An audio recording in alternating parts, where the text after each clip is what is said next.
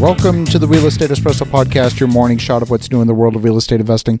I'm your host, Victor Menashe. Today we're talking about deal overload. But first, if you like what you're hearing on the podcast, take a few minutes today and introduce two friends who you think would benefit from listening to the show.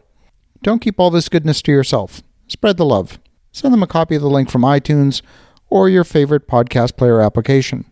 The show is published on 14 of the most popular podcast platforms, including CastBox, Podbean, Stitcher Radio, Amazon Alexa, and Google HomePod. So go ahead and introduce two friends who you think would benefit from listening to the show. We are back. We're talking about deal overload. I'm continually bombarded with offers to participate in deals, and the vast majority of them make no sense whatsoever. They're not even close to meeting our criteria. Those ones are easy to say no to. What's more difficult is learning to say no when something is attractive enough to meet our criteria. It's a little bit like being a chipmunk with an acorn in each hand, an acorn stuffed in each cheek, and gosh, there's an acorn on the ground right in front of you. In order to pick it up, the chipmunk needs to put one acorn down. I'm often approached by people who have a great deal. Having built a reputation for executing well on projects, people have the habit of assuming that I'll do any great deal. I've discovered that my scarce resource is time.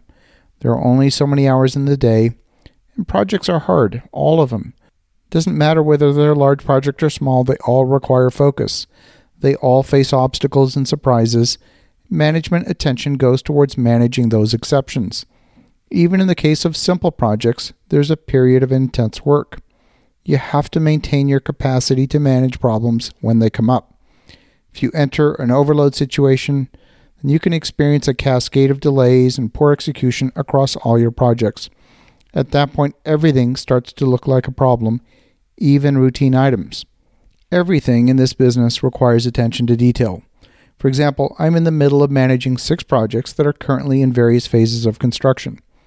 We also have a portfolio of completed projects that from time to time go through a routine refinance. And at the end of the refinance is a return of capital to investors. The accounting staff can and does sometimes make mistakes.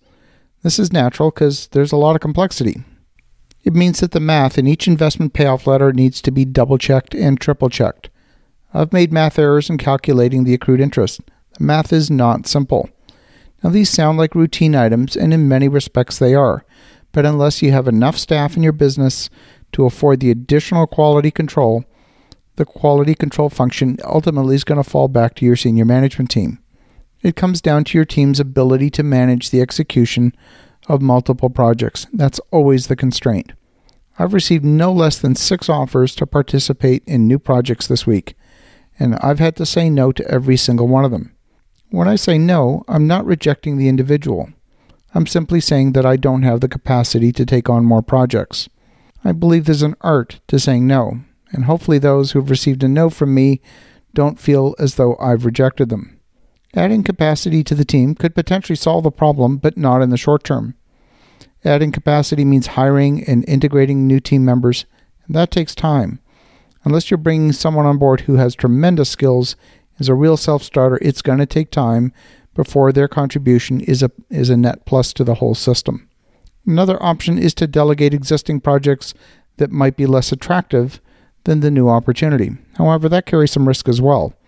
If the people executing the less attractive project don't do a good job, the reputational risk is yours. It's not theirs. Even a small project can represent a big problem if problems crop up. I've discovered that it's important to close the door to new opportunities until you have the capacity in the organization to handle it. Small teams often only have the ability to handle one project at a time. And if you want to expand your team's capacity, then you want to think carefully about your hiring process. It's sometimes risky to hire ahead of your income curve. You don't have the income yet from those new projects, so you can't afford to hire.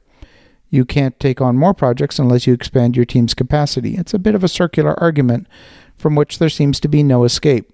Another option is to bring senior members into the organization and make sure that those senior team members have the ability to take over and execute the more established projects with minimal, but not zero, oversight from your existing core team members. In the meantime, you've got to maintain focus. And focus is a word that can also be parsed as an acronym. It stands for Follow One Course Until Success. In the meantime, as you're thinking about that, have an awesome day. Go make some great things happen. We'll talk to you again tomorrow.